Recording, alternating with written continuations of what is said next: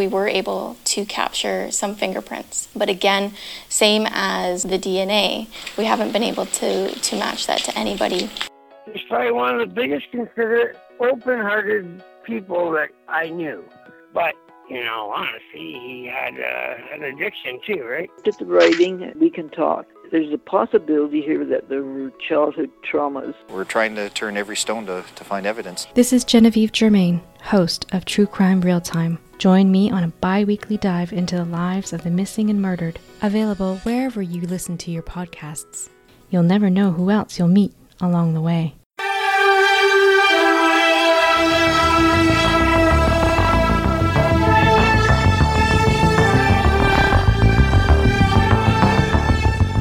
It's gonna be okay, Curtis.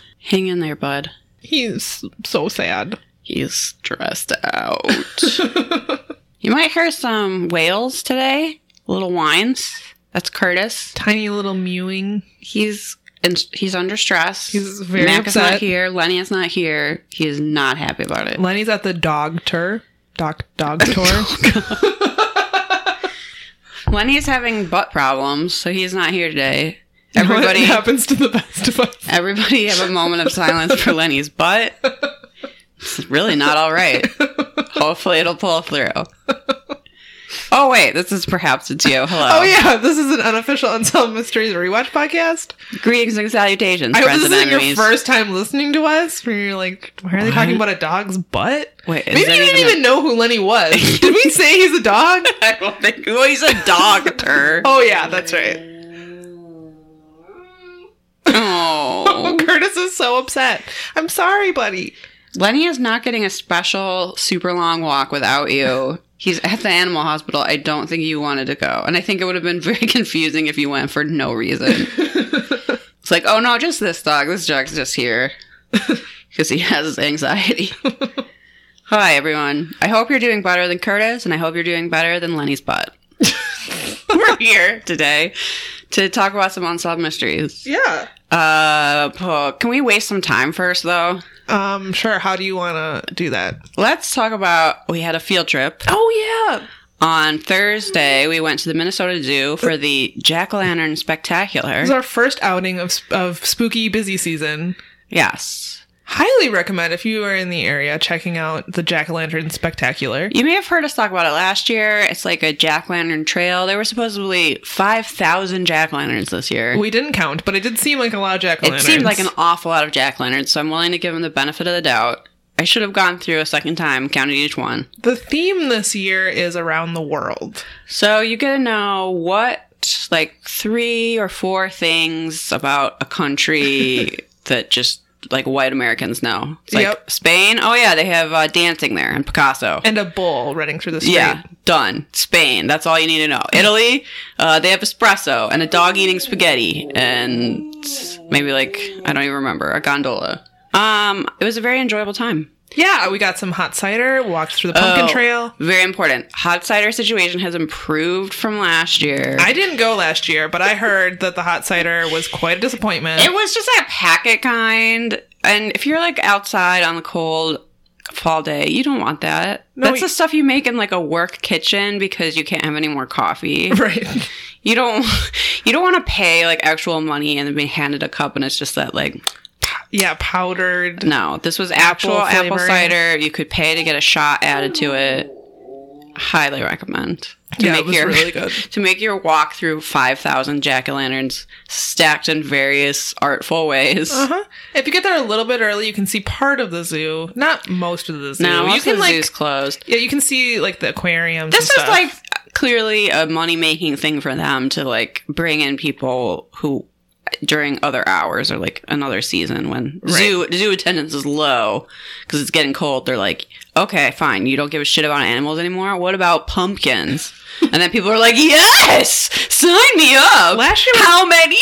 The first year, and I think it was so popular that they brought it back. They brought it back for longer. It's gonna go through the first weekend in November, I think. Yes, and I think it's open more days now. So it's $18, which I think also might be more money than last year.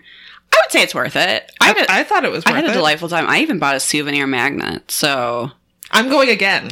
So I had such really it's such enjoyed a it. little enchanting. I really love a wholesome fall activity. Yes, it's the best. Yes, is this probably for children? I guess There was but- a lot of adults there. A lot of people on dates. yeah, So- which would be such a cool Yeah. first couple dates thing. If I can't even imagine me dating someone, but let's pretend that would happen. And then my date was like, "Hey, you want to go see a bunch of jack-o'-lanterns?" I'd be like, "Yes, let's go make out by some jack-o'-lanterns. That sounds amazing." It'd be a little weird to make out in the middle of the crowded jack-o'-lantern trail, though. I don't necessarily recommend that, but you can know go what? off on that little, where There are some before they dark- have the yeah. gift shop. There's like a little. I'm picking out an exact spot to make out, folks. So when you're almost at the end, there's a gift shop you walk through. There's a little food stand. There's like a little clearing in the woods. You right could there, easily off to the slip side. in there and make out. No one would see you. It's very dark. 'Cause Exactly. It's the trail that you go on to normally see animals. There's no animals on exhibit, and it's woods, right? So just, I don't know, slip off into the woods and Yeah, that sounds awesome. yeah. Plus, there'll be all these jack-o'-lanterns there and Halloween music. It's really magical. They're like in the trees. You can't even. Last year we went when we had no concept of what it was going to be like. We thought, oh, maybe this is going to be very boring. Like, who knows? And it blew our minds It is mind-blowing. because how many there's there are. jack-o'-lanterns like as far as you can see, and every twist and turn. The very tops of the tallest trees. Yeah. Super cool. And then along the whole way are the artistic ones. Yeah, some of them are hilariously bad, but then there are these very fancy ones that are carved in the theme. Yeah, masterpieces, really. I was trying to figure out if they were. There's a lot of logistics to this. That if someone at the zoo wants to talk to us, Come on to the podcast and do an interview. how these all get carved in such a short period of time, like where are these coming from? Who is doing all this carving? I know artists do like the fancy ones, but then all of the other jack-o'-lanterns, someone has to carve those. It's very clear that a few of them are probably carved by children. So I'm sure they maybe had local an activity. schools or programs, or maybe they do it at the zoo. I'm not sure. But someone has to carve. But then they're up Thousands for so long. of How do they not jack-o'-lanterns. rot? How Is it do just they not 'cause get rotten? It's cold. But It's been raining in Minnesota for like 5 days straight. Does that affect the pumpkins? what about squirrels? Do the squirrels eat them? What do the animals think of them? So do they many close questions. that part of the trail during the day? Can you go down that area I have no idea. and see the animals? I don't. It sort of seems like it's just closed off for the pumpkin thing. There's no way they could take all those pumpkins down every day. No. So it has to Absolutely stay not. up. We have a lot of questions about the pumpkin thing, but it is very cool. And If you've I highly ever wanted recommend to it. see a Aztec pyramid covered in pumpkins, this Now's is your chance. Did you have a favorite of the artistic pumpkins? Okay, my favorite single pumpkin is towards the end. When they're done with the Around the World theme, they do some spooky ones. And there's like a very elegant graveyard.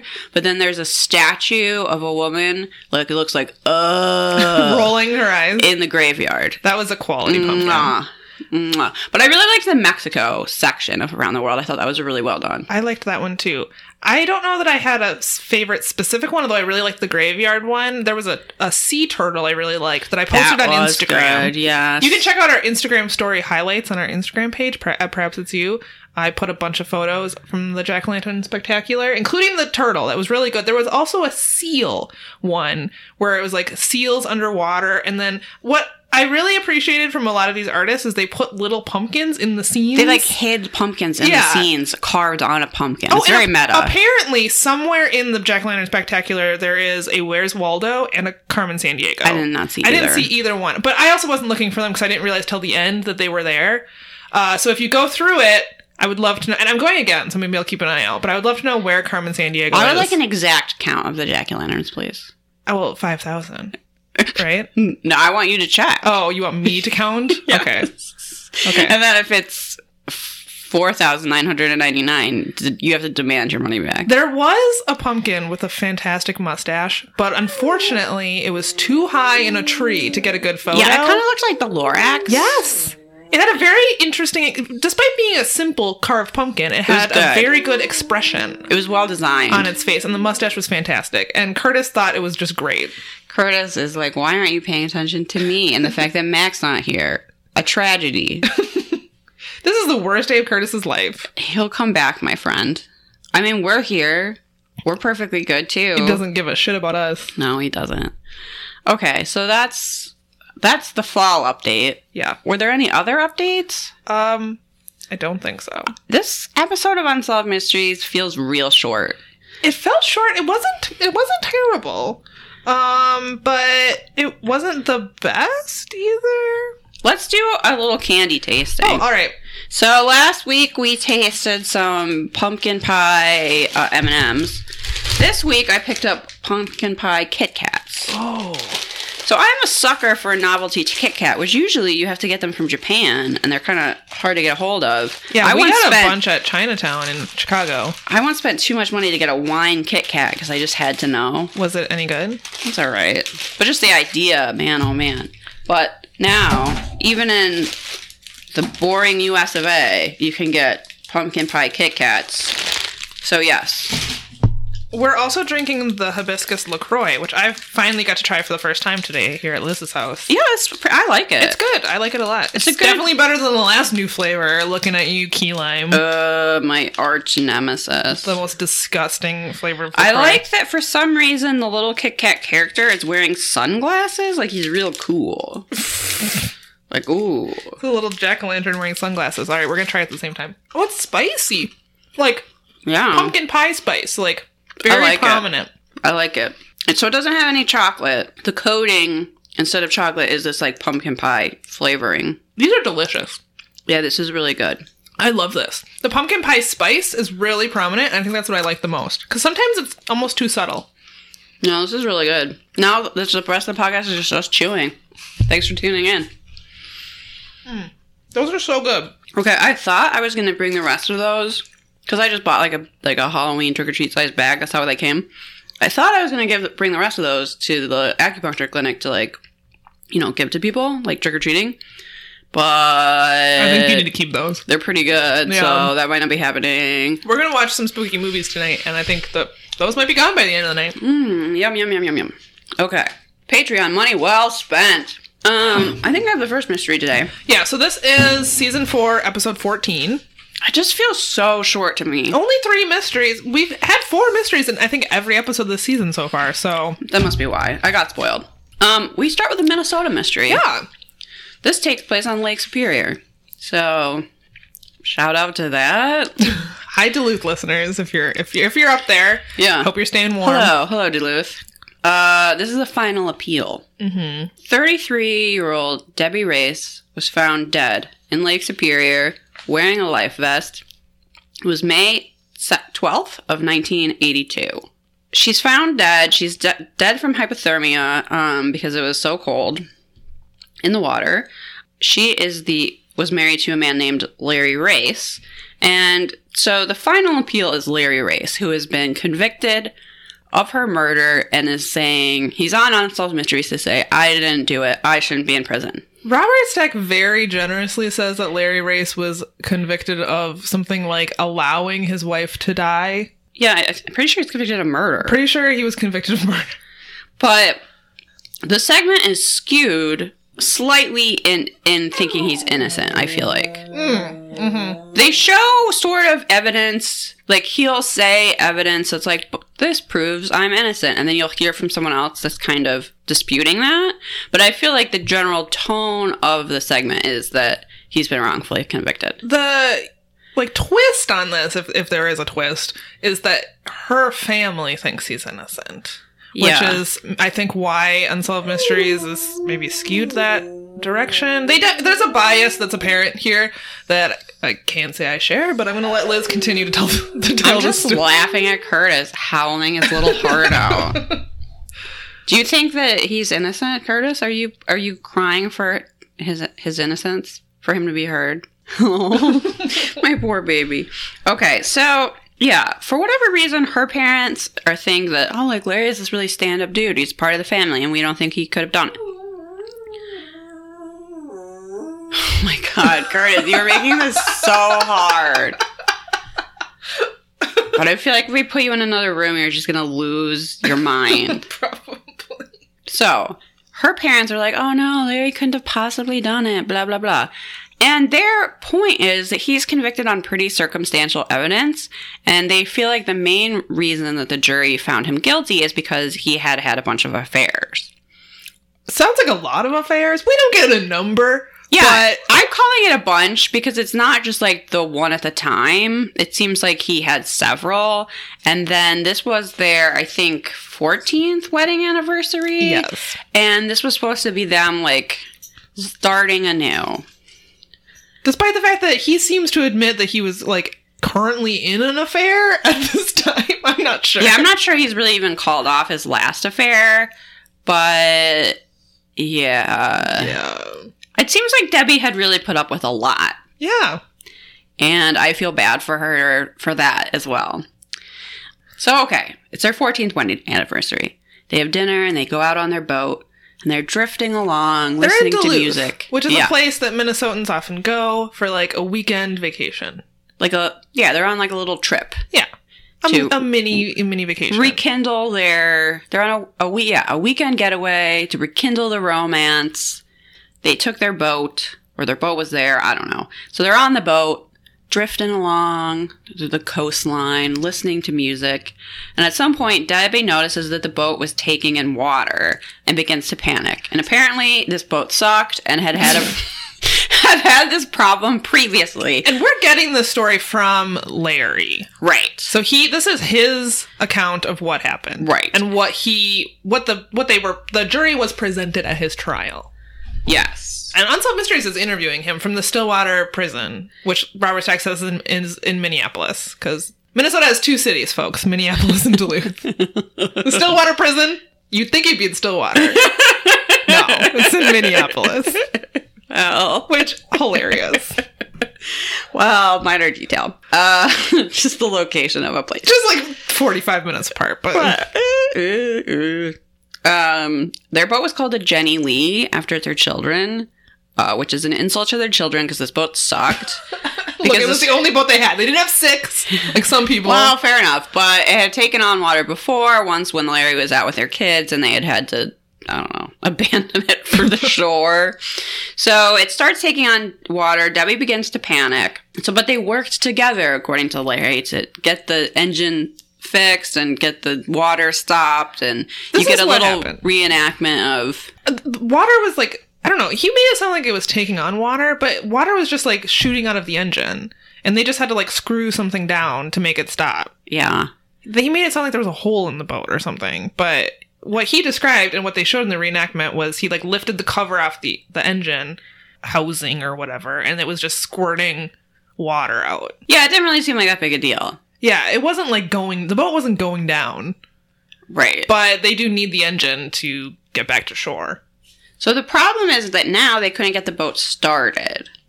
And supposedly Debbie, because she's in a panic, wanted to immediately get off the boat because they couldn't get it to start. Yeah. Which is a little bit weird that they wouldn't just like... stay on the boat? Wait a little bit longer and try it again. Like... I, as you can probably tell from me stumbling through this, I don't know anything about boats. I've been on, boats a handful of times in my life. My family doesn't own a boat. But I would be like, oh, it's not working. I'm going to try again in a minute. What makes no sense right? about this entire thing. Yes. So, okay, I realize that Unsolved Mysteries is produced in Hollywood or whatever. I don't know that the makers of the show were out on their boat every weekend like people are in Minnesota. And I don't know much about boats myself, but I feel like I know enough about boats that, like, it wasn't sinking. Right. Like, yeah, Lake Superior is like a small ocean. I don't want to be dead in the water in Lake Superior either, but where I really want to be less is on a tiny little raft on Lake Superior. Right. Supposedly, because they couldn't get the boat started immediately, even though they just fixed the engine that was taking in water and maybe, like, I don't know, needed a second. That's a very, like, scientific boat term, but... She apparently demanded he blow up the raft, and then... Or she demanded to get off the boat. And his solution was that they get in the raft. And he was like, even though it was a 2-person raft, there was only room for one. Okay. But they had 2 rafts, but the first one had holes in it, so they had to throw that overboard. He literally just tossed it into the water. You won't need that for any purpose. According to Unsolved Mysteries. And so they blow up the second one, and his idea was that Debbie, in her life vest, is going to sit in the raft, and because he's such a strong swimmer, Which he makes a point of like pointing out like how strong he is in this story about how he didn't commit murder. Okay. That he's going to put on a wetsuit and like swim the raft to shore, which is not close. Yeah, I don't think they were in the middle of Lake Superior, but they were not near the shoreline. I don't think they could, big ass lake. I'm not even sure they could see the shoreline. No, so I don't really understand this at all. Like, they also say that they had flares, so just stay in your boat. From what I could tell, it was not sinking. They had an engine issue, and just because the engine doesn't start doesn't mean you jump off the boat. No. It was much safer to stay on the boat. He's clearly trying to blame her for panicking. I just have a hard time believing that this makes any sense. No, that this woman, who is one half of a couple that owns a boat, and apparently, I assume, boats a lot. They live in Minnesota. If you have a boat, you're probably out there every weekend. That she would panic because they couldn't start the boat? Just sit in the boat. Someone's gonna come along. Like, there's no way you're warmer on this little raft wearing a life vest than you are staying on the dry boat. If the boat was going down, I can see getting into the life raft. But just because it wouldn't start, you jump off into this dinghy and you have Lake your Superior? husband like swim and pull you. And he's like, oh, I did this before with my kids. It would be fine. I was like, well, clearly you were closer to shore or something. Smaller lake. Lake Superior is like a small ocean. There are waves that can capsize ships. Big ships sink on Lake Superior. You don't want to be on a little raft. Right. When you have a perfectly good boat that's going to do the same thing, which is just float there. This is a lake you can see from space. Like, this isn't just a pond. No. So I'm highly suspicious of his story. And I was waiting for someone in the segment, because they interview the prosecutor, or I was waiting for someone to be like, this makes no sense. Why would you do this? Well, I think it's because he is trying to paint her as this irrational woman. Oh, yeah. I understand why his story is weird. Yeah, true. That there's this minor problem, and she completely freaked out and demanded to get off the boat, and so this was the best worst solution, given what a loon she is. He was also incredibly... You're right, because he kept saying things like, I made a mistake, I shouldn't have listened to her, I shouldn't have given in to her panic and allowed her to get off the boat. Right, he's blaming her for her death. Yeah. So, supposedly what happens is he's swimming out there. Obviously, his hands get cold because the water is freezing. He's not able to, like, hold on to the raft anymore. So he sees some lights and is like, I'm going to swim that way. You head towards shore. One of us will be able to get help. This is the dumbest plan ever. Except that the lights that he saw are their boat. So he literally just swims, which I swear he knew. So he just swims back to their boat, which now starts, and he is able to go, quote, look for Debbie, who he can't find. And eventually she washes up shore, dead, and is found by a teenager. Here's the other thing. Guess what you don't do if you're in a little rescue raft? Float away from the boat that has the light on it. How's anyone going to see you and save you? Yeah, they thought that they were just going to get to shore, supposedly. Okay. I don't know. The prosecutor at one point said, this is not an appropriate case for unsolved mysteries. And Curtis agrees. And the reason that it wasn't appropriate is because he was like, this mystery's solved. He did it. So there's his mustache. It's a very standard mustache. I just called it the prosecutor. It's no nonsense. That was a no-nonsense guy. I like that name. He also likes to point out that Larry had recently purchased life insurance in the months before Debbie's death. This can be partially explained away by the fact that it was associated with buying a house and part of a group plan. Okay, maybe, but it does give him some extra incentive. Mm-hmm. He's having an affair. He recently just came into a large amount of life insurance on his spouse. The other questions about this is that, so they threw the second raft that no one remembers him ever having overboard. Why did the Coast Guard never find that raft? The Coast Guard was quoted as saying that if it was out there, they would have found it. Yeah, that doesn't make sense. No. And then we hear from one guy that was like, oh, he once said he had 2 rafts, but I didn't remember that at the time. Okay. I don't really know why he would have made that up, but... Yeah, maybe he did throw a raft overboard. I don't really see... It's kind of nothing to do with anything. It's not the raft she was on. No. And then the other question was it possible for her body to drift that far without a raft? She had a life vest on. Yeah. So I don't see why it wouldn't. Wasn't the raft also punctured? The one that she was Yeah, in? so they wait till the end to be like, oh, and also it looks like the raft was not just like, got a hole in a rock, but it looks like it was sliced from underneath with a knife, both air chambers. Yeah, not just one slice, like 2 very distinct slices. Are found on the bottom of the raft that she was actually on when she died. Yeah. So, I don't believe we got a satisfactory explanation for that, except that they weren't able to produce the knife that made the slices when they searched his boat. I was like, yeah, it's in the bottom of the lake. That's not really a defense. That's not like, oh, they were caused by a rock. No, it's just, there were slices, but... She didn't put them there. Maybe a fish did them. Like, nobody else knew she was there. They were the only 2 on the boat. Someone sliced the raft. I doubt she did it herself. This is not a Christopher Pike novel. There was not some other mysterious scuba diver out there just waiting to commit raft knife murders. A stranger cannot come by in this scenario and actually commit the murder. I refuse to believe that. That someone's just out lurking in Lake Superior, knife between their teeth, swimming along, see Debbie on the raft and go, yes. Tonight's the night. I've been waiting to slash someone's raft, and now that stupid husband just swam back to the boat, now's my chance. No. The raft is sliced, so she drowns. And according to... Only he knew she was there! This mystery. Well, and then I agree! This is not an appropriate case for Unsolved Mysteries. It's solved!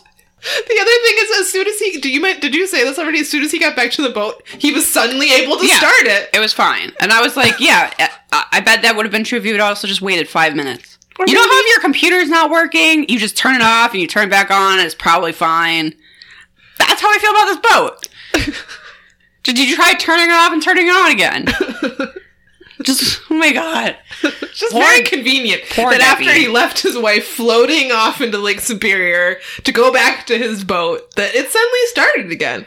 And there was no way for him to, boat over to her. I'm guessing he told her the boat was sinking. Oh, probably. And that she had to get on the raft. And it sounds like this boat almost did sink, a year before. Yeah, so... Supposedly. So she probably believed him. The story was set for that to be believable. And she was like, oh, I gotta get on this little raft. And then she's on the raft. He is in his wetsuit.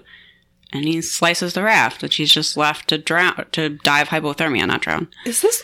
If true, and he was convicted of this, he was not exonerated, so... I think I can say that if true, is this not the most gruesome murder? You let someone just slowly sink on a raft in Lake Superior to freeze to death? To freeze terrible. to death? Just so you can try to claim it was an accident. She didn't drown, folks. She had a life vest on. No. She might have even known how to swim. She got hypothermia and died. Because it was so cold. Because Lake Superior is fucking cold all year round. Because he wanted, it was $108,000 of life insurance. Yeah. Chilling. And to be with his, I don't know, person he was having an affair with. Maybe not. Maybe he was just sick of having a wife. Yeah, who knows? I cannot tell you how many times I'm watching Forensic Files and just going, oh my god, get divorced. Seriously. You don't really have to come up with an intricate murder. We have a procedure for this. It's called divorce. Yes. Just get divorced. Yes. Larry. But then he doesn't get more than $100,000 life insurance. No, he goes to prison. Yeah. So he was convicted. He spent 22 years of his life sentence in prison, I believe, all in Stillwater, and was then released. His kids don't think he did it. Her parents, who have since passed away, they didn't think he did it. So he had those people fooled, because I guess he seems like a nice guy. But in my humble opinion, as a person who just watched a segment of Unsolved Mysteries, the guy is super guilty because the fish did not do it. I cannot see... Curtis agrees. Curtis is like, that man's guilty, and I would bite his leg. That's what Curtis just said. His story makes no sense. I don't understand how no one brought up the fact that you wouldn't jump off of a sinking boat or you wouldn't jump off a boat that wasn't sinking. It's not sinking. It just doesn't start immediately. It would be way safer to stay on the boat and release some flares until the fucking Coast Guard comes and gets you, or someone else sees you. Yeah. The other thing he never says is he thought it was sinking. So I really fail to see how his story makes any kind of logical sense. No, if she hadn't had this fit of panic, they would have both been fine. It's all her fault. Yeah, which I don't believe for a second. Because after all, he is very strong. And he wants you to know that he is strong enough to pull a raft, but the water was very cold. Oh, so cold your wife died in it? Yeah, I do believe it was very cold. Yeah. It's almost as if this was a terrible plan. Yeah.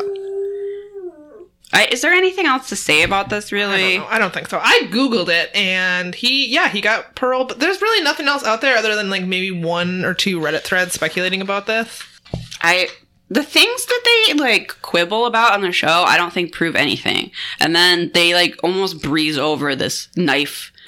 Oh, it was clearly sliced with a knife. It's like, who cares if he has 2 rafts or not? That almost has nothing to do with anything. No, the raft she was sitting on had 2 slices down both sides. So who cares about the rest of this nonsense? So, who did it? Who did that? Did she do it herself or did you do it? Because there's only 2 people on that boat. Was it a lobster or was it her husband? I wonder. All right, we have another unexplained death. That was a final appeal. You're right. Because poor, very guilty Larry was in prison. And for once, I agree with this prosecutor. This is not an appropriate case for unsolved mysteries. It's not a mystery. It's super solved. All right, this is the unexplained death of Jeannie Tovrea. Tovrea? Sure. Tovrea. I can't pronounce anyone's last name. That is like a staple of the show by now. All right, so Phoenix socialite Jeannie Tovrea was originally from a small town in Arkansas. She married in high school, but the marriage fell apart in 1953. After she divorced, she moved to Phoenix and became a waitress. During this time, she studied real estate law. In 1970, she obtained her real estate license and was very successful. In 1971, she met Ed Tovrea, a member of a prominent Arizona family who had built a landmark in Phoenix known as the Wedding Cake Castle. He was also a veteran of the Second World War, and he had spent time in a prisoner of war camp in Germany. He was best known for his part in the famous Great Escape, which was popularized by the 1963 film of the same name. Apparently, he helped organize this escape in which him and a bunch of other POWs tunneled out of this prison. Yeah. And escaped. So that was pretty cool. They married in a private ceremony in Hawaii in 1972. By all accounts, they were very happy. They had no children together, but Ed did have children from a previous marriage. The only issue was that he had respiratory problems from the time he spent in the war. And later in their life together, he was very ill. He couldn't get out of bed. She spent almost all of her waking hours nursing him back to health. There's this big... I don't know. They talk a lot in this mystery about how she came from like humble beginnings to be like this socialite in this high society and how she was accepted by all the high society people. We're supposed to like marvel at her rags to riches story and also be like, oh, good rich people. I'm so glad. Of course they accepted her because of her many graces. Yeah. How lovely of her to be accepted by the elite. Though I love this society columnist.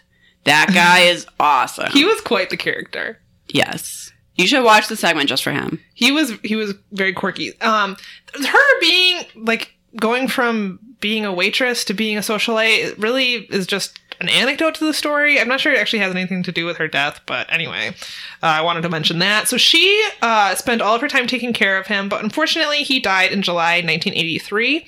Prior to his death, he had spent much of 1982 in hospice care. And he was worried. So this wasn't in the show, but I found it on Unsolved Mysteries Wiki. Oh. Apparently, he was worried that his children, who didn't like Jeannie and didn't like the fact that he had remarried, were going to try and like fight her for his estate. They really didn't mention that in Unsolved Mysteries. That's super weird because they actually like everyone loved her. Well, I think everyone in, like, their social circle loved her. Well, that's kind of really important, Unsolved Mysteries. But for some reason, Unsolved Mysteries danced around this issue of his children really disliking her. And you can find more information about this if you Google the case. We'll get to more about that later. But Unsolved Mysteries, the only thing they mentioned was briefly when they showed the reenactment of her taking care of him in bed. They mentioned that he was like concerned about her, how she was going to be taken care of after he died, and he wanted all of his estate to go to her. But they didn't say that he was saying that because he was worried that his biological children were going to like make a claim to the estate. But that was the case. It's his money, children. Sorry. He gets to do with it what he wants. Right. After his death, Jeannie received a portion of his estate. She remained in the Phoenix social world and tried to move on with her life. She kind of threw herself into planning parties and socializing. It seemed like that was her way to either move on or to cope with it. Everyone said that they were very, I don't know, they marveled at her ability to kind of like carry on. She was moving on. She had a lot of friends. They supported her in this time. Yes. On the night of March 31st, 1988, she was preparing invitations for a party that she was hosting.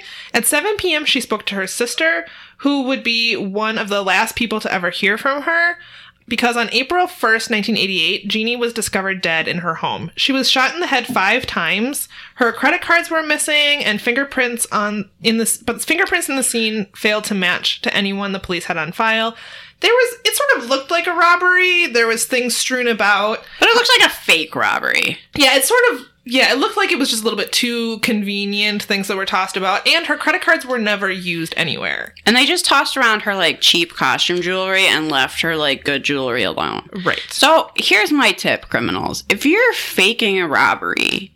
Take the good stuff? Yeah, like, actually do the robbery part, maybe? Don't just... Criminals, get it together. Yeah, so this led police to believe that the true intent of the breaking and entering was just to kill her. I'm trying to sneak another Kit Kat, but it's too loud. I'm glad you let the listeners know. Don't mind me. I'm definitely not eating another pumpkin Kit Kat. Do, do, do, do. So they think that the perpetrator broke in, intended to make it look like a robbery, but really was just there to kill her. And didn't even have the good sense to steal her jewelry or use those credit cards. But I suppose that could lead back to them. That's risky. They did find something suspicious on the answering machine. It was a message from someone named Gordon Phillips. He became their prime suspect because he had apparently been visiting her from time to time. He came to her house claiming that he was writing a book for some magazine about, Time Life.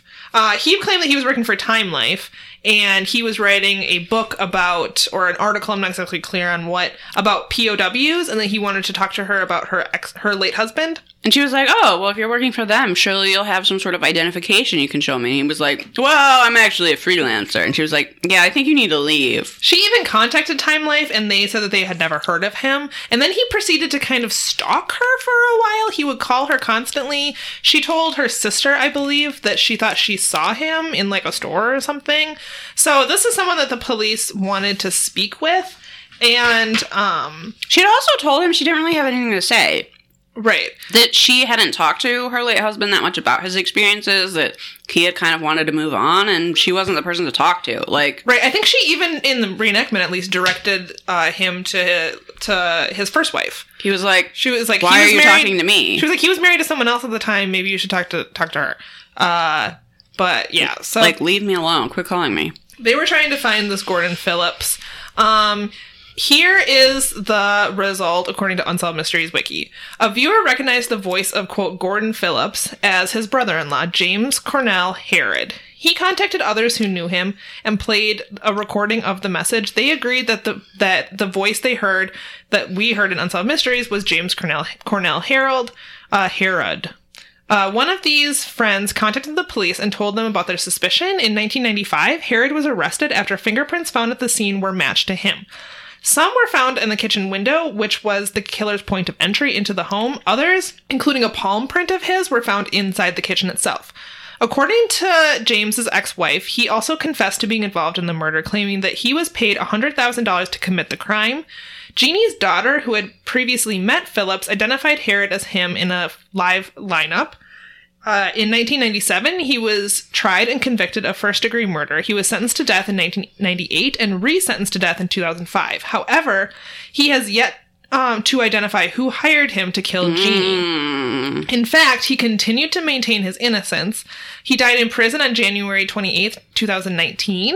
Wow. He was 65. It is suspected by many that the person who hired the contract hit on Jeannie was Ed's son, who was also named Ed, but he went by the nickname Hap Tovria Jr.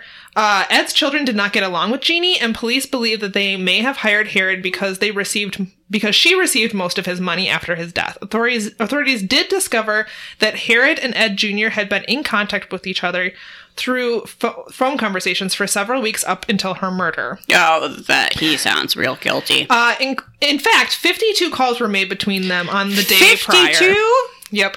Ed Jr. had also paid Herod $35,000 around that same time. However, neither Ed Jr. nor any of his siblings were ever charged, and he has since passed away. So most people believe that Hap, Ed Jr., was the one who hired this Phillips I believe guy. it. Maybe you couldn't prove it in Jeannie. court, but I believe it. Yeah. Why else was he paying this random dude $35,000? He talked to him 52 times in one day, right before she died. The day before she died. The day before he killed her. And he was mad. His fingerprints were at the scene of the crime. So it seems like it's not super unexplained. Again, this mystery is not unsolved. I think we solved it. What I don't quite understand, again, is why Unsolved Mysteries didn't want to mention the fact that his children didn't like her, but... Maybe they were worried about litigation. Maybe. All right, we got one more mystery. I know that's not enough, but that's all you get. This is a lost love. It is the case of Helen Rose. So Helen Rose Myron was the youngest daughter of 7, and her siblings spent... Oh my God, Curtis. Okay, so her and her siblings were part of the Ojibwe tribe, so they would spend winter at a boarding school, and then in the summer they would be on the reservation with their family. They lived in Canada, right? Yes. So was this one of those boarding schools that are getting a lot of press right now for basically trying to erase the native culture in Canada? Don't know, I think this was but happening. I mean, obviously. Wouldn't be surprised. So this is in Manitoba, Canada, just over the North Dakota border. Okay.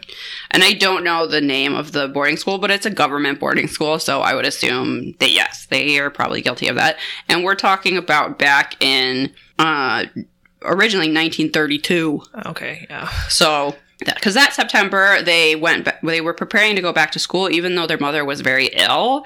And so Helen Rose basically has to say goodbye to her mother, knowing that her mother's saying, like, oh, I'm probably not going to be here when you get back. It's very sad. And then a month later, her dad shows up at the boarding school to tell the children that their mother has passed away. And apparently, Helen Rose never really got over it. What did you think of reenactment dad's mustache?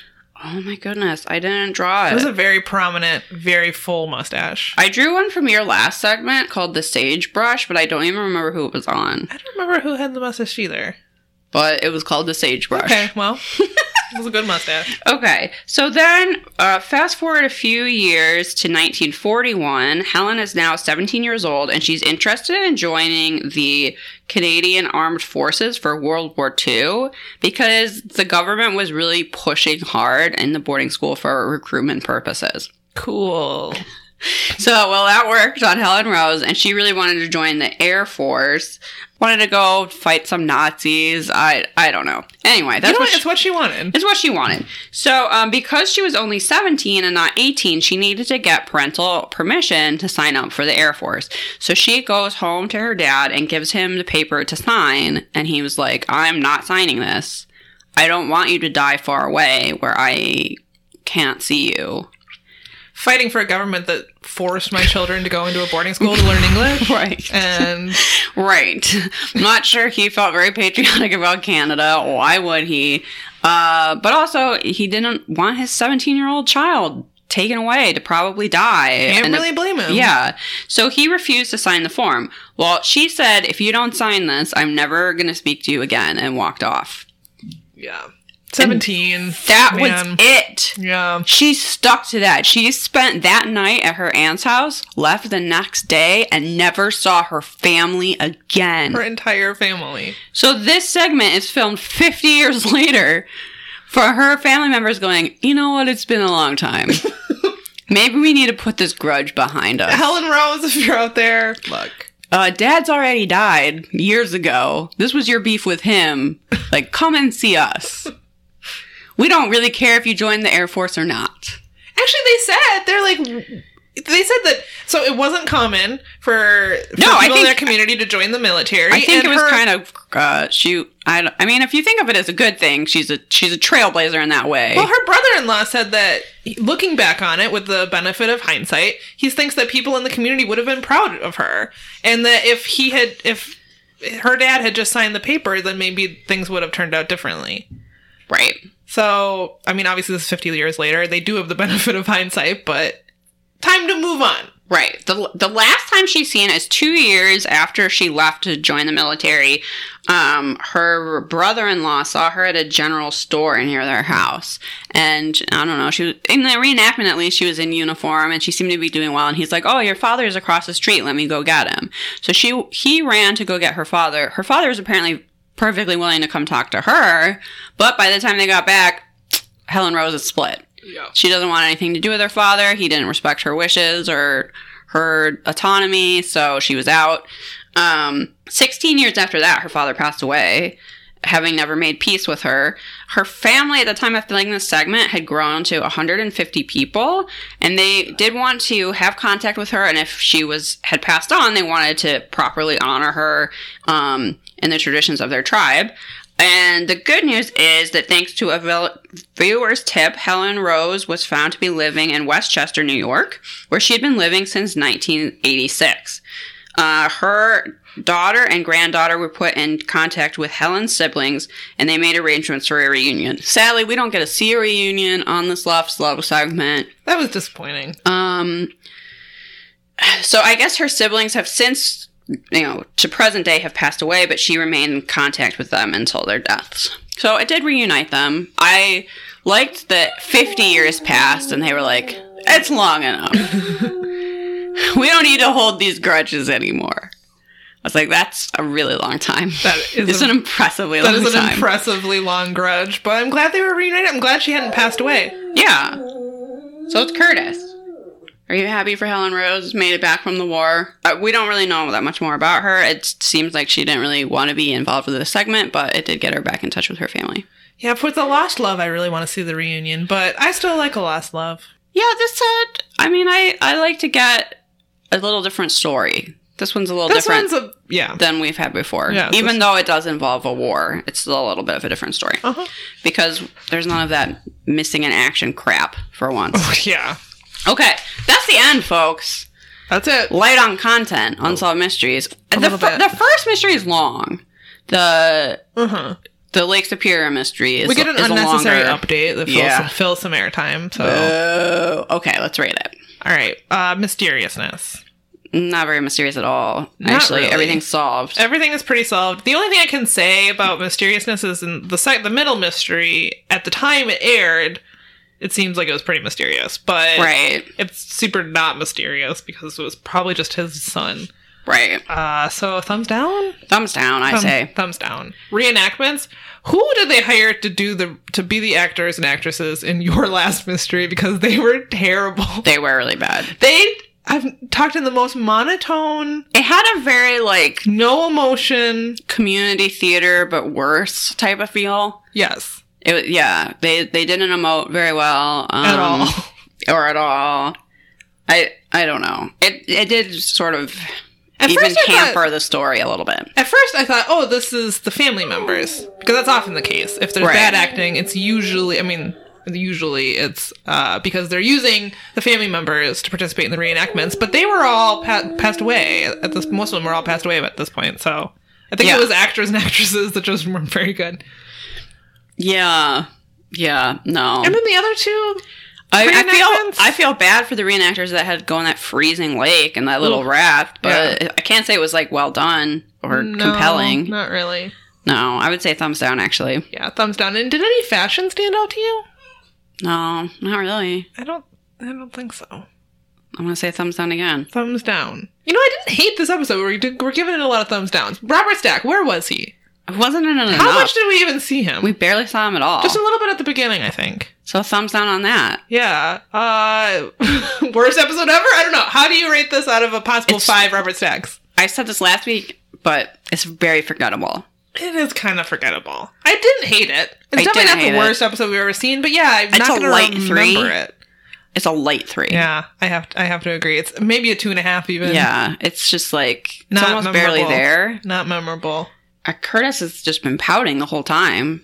You know what? I can't blame him. We could really use a paranormal segment. Yes! Oh my god. We need I it feel unexplained. like it's been forever since we did anything, like, fun. Yeah. Like a paranormal or just something really wacky, like a nudist colony. I listened to, we mentioned that we're going to be on Rob's podcast, Our Strange Skies. He's doing an Unsolved October, where I think once a week he's releasing an episode where he talks about unsolved mysteries. We're on one of them. I listened to his first episode, and I have to say, it gave me hope that there are still good unsolved mysteries episodes good. to come. We haven't just done all of them. Because they mentioned some highlights in some of their favorite episodes that are farther down the line. I am still looking forward to Resurrection Mary. I don't know when that one comes up, but that's a Chicago ghost story that... I'm looking forward to the El Chupacabra one. I don't know what season it's in. I don't know what season it's in, but I think that's going to be a really good one. That's going to be solid gold. That's the perhaps you guarantee. That is the perhaps you guarantee. Chupacabra, solid gold. Yeah. We should really do a Patreon episode on some Chupacabra documentary. There or is something. a Chupacabra X-Files episode. Oh. If we can't find a documentary. I was thinking like a Monster Hunters or something. I don't even know if that show's any good, but... I have no idea. No clue. I could fall asleep right now and take a nap. Can you tell? I'm like kind of rocking in the chair and I'm just going to rock forward. We have one more segment on the show. We have to give them a recommendation. Okay, so my first light recommendation, not my real recommendation, is that right now Trader Joe's has these Honey Crisp apple candles.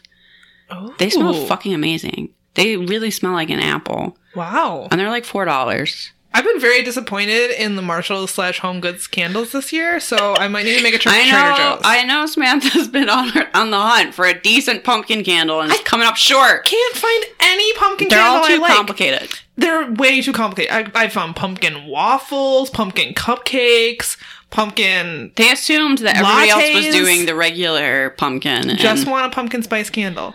Well, I found a really good apple candle. All right, and it's like $4. Apple's a good second. It comes in a tin. I need to go don't get know. some of that cranberry wine. There's some around here somewhere. That shit is so good. Also, Alexa had these, I forget what they're called, but they're just like spiced pumpkin seeds from Trader Joe's right now. Those were delicious. So good. And you know what? Alexa also, we had a craft night recently, and she brought these little pumpkin cookie things.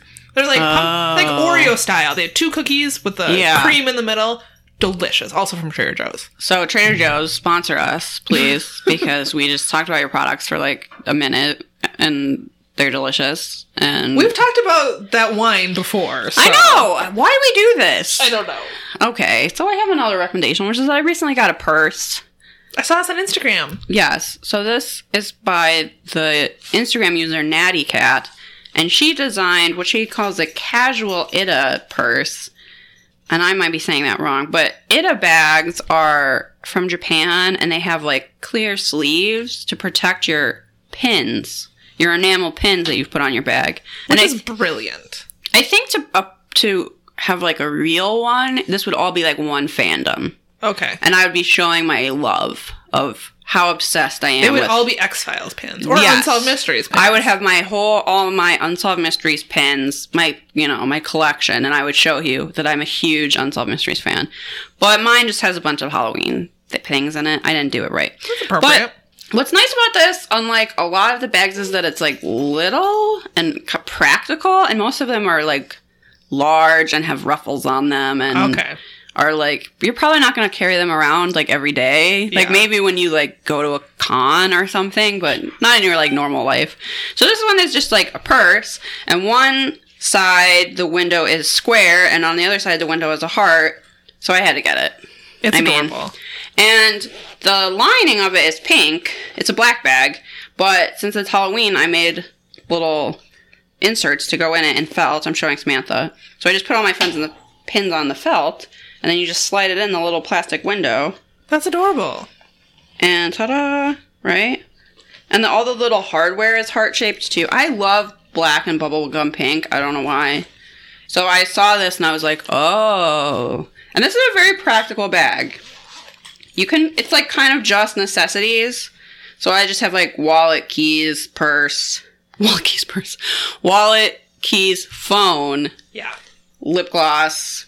I don't know. You can't fit a ton in it, but depending on if you use public transportation or not, it kind of affects how much you have to carry with you. Right. For me, usually this is fine.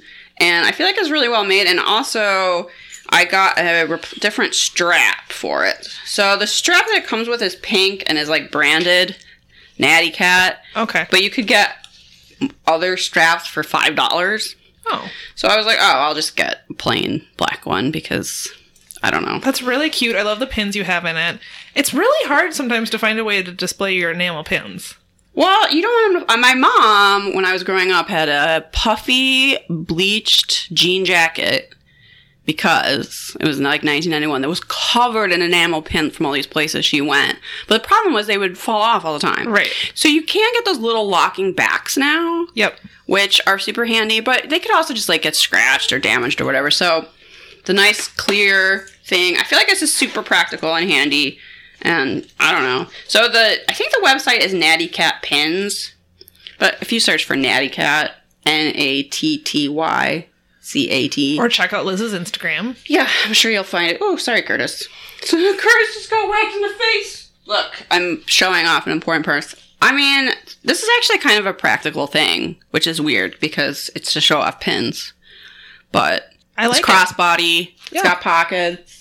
You know. That's adorable. What else do I have to say about it? Not much. It's a good recommendation. There you go, everyone. Go get your casual Ida bag. She also makes a backpack with a clear window, but it's like an egg. It's like a white backpack. Oh. And then the egg is like the yellow window. And there's one that's an avocado. And then the window is like the pit.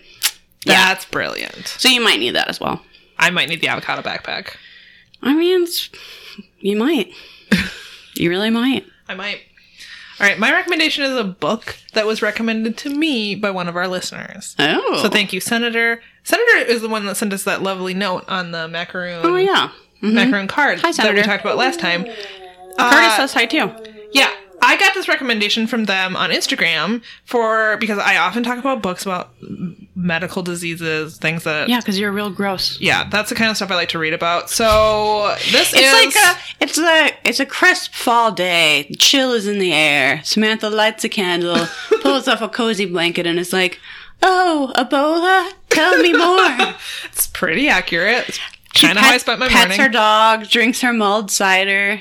Drinks my cider and reads about Ebola. Goes, this is a book I think Liz might even like. I'm very skeptical so far. So from time to time, listeners will reach out and recommend, thank you very much, for recommend books they think I would like. This one in particular, I was like, that's my shit. It is The Mystery of the Exploding Teeth and Other Curiosities from the History of Medicine. This is on my to-read list. This is by Thomas Morris. Yeah, I mentioned it at our last book club meeting. As soon as I got the recommendation, I looked on Scribd and it was there. So I downloaded it. I listened to the audiobook, which I highly recommend. I'm not sure if Thomas Morris is British, but the narrator for this book has a British accent and is really delightful. The way the book is laid out is there's very short chapters. Well, first of all, there's sections. So the one I'm reading now is about people who have made up their illnesses throughout history. Like there was a woman that was saying that bugs were coming out of her mouth or whatever. No, that's happened to me. Yeah. Oh, yeah, it happens all the time. So there'll be that section, and then there's shorter chapters about each individual case. This book is very well researched, and it includes a lot of word-for-word accounts from... Typically, what it is it's a very old-timey doctor who has seen some sort of medical oddity or participated in trying to cure someone's weird ailment, and then has written about it in like a medical journal or a newspaper or something. And so the book includes word for word accounts. And I like how the audiobook is laid out, because there's the main narrator who has a very good delivery, because the author is very, I believe there's a foreword at the beginning of the book that says it includes light ridicule when appropriate. So does this podcast. I know. We should have that disclaimer at the beginning of every episode. Yes. Like the first, I swear, half of this book is half of it is about teenage boys sticking their penises in places that they shouldn't be. Right? So that's like, You kind of have to ridicule that. 200 years ago, a kid sticks his penis in a candlestick. No one's above ridiculing that. So the narrator has a very dry sense of humor that works really well with like the just the way that the author writes. And then there's a different narrator who's also really good that does the reading of the quotes. Oh, okay. And he also has like a really dry delivery that's just lends itself very well to the way this book is written. I was skeptical, but actually I already wanted to read this book, and you're making it sound even better. I've been listening to it on my commute. This has been my commute book the last couple of weeks, and I laugh like every time I fire this book up. It's hilarious. It's very fascinating. It's not that gross. I think there was only a couple. I mean, I can skip it. Look, it's a high bar for me because I'm not easily grossed out, but I didn't think it was typical. It was really that gross. So highly recommend. I'm almost done with the book. Really enjoying it. I've been listening to our book club book. Oh, yes. Haunting of Hill House. We're reading The Haunting of Hill House for our October book club meeting this month, and I'm looking forward to it. Never read it before. Are you liking it? Me neither. I am enjoying it so far. I've seen the movie with Vincent Price. Okay. But it's... guess what? The book's a little different. Surprise. I mean, I like the movie with Vincent Price. I was just kind of having a hard time imagining it as like a serious book. Yeah. Because it's so Vincent Pricey. Sure. But... no, I'm actually really enjoying it. I'll update on that later. I only have a few chapters left in this book, and then I want to find some more spooky reads for the month of October. It's kind of the mood I've been in. So if anybody has spooky read recommendations for Samantha, send them my way. You can also follow me on Goodreads. A few of our listeners have done that, and I appreciate getting recommendations on there as well. This would be a great time to go to the Bakken Museum, which is something I recommended once, which is the Electricity Museum in Minneapolis, but it has a whole section about Mary Shelley. Yeah. So that would be kind of cool right about now. Fun spooky outing. In case anybody was looking for something to do. Okay, I think that wraps it up. Let's plug our shit. All right. We've got an Instagram. We got a Twitter. We got a Facebook group. Perhaps it's you. On all those platforms, that's where you can find us. Leave us a 5-star review on iTunes, Apple Podcasts. Yes, and thank you to the person that gave us a 5-star review because we said jag off. I really appreciate it. I feel like my work here is done. Also, if you have a spooky tale of your own, if something paranormal has happened to you, dear listener, write in. Let us know. Perhaps do podcast@gmail.com. We are collecting those stories for the end of the season. Did you have a threesome with Robert Stack?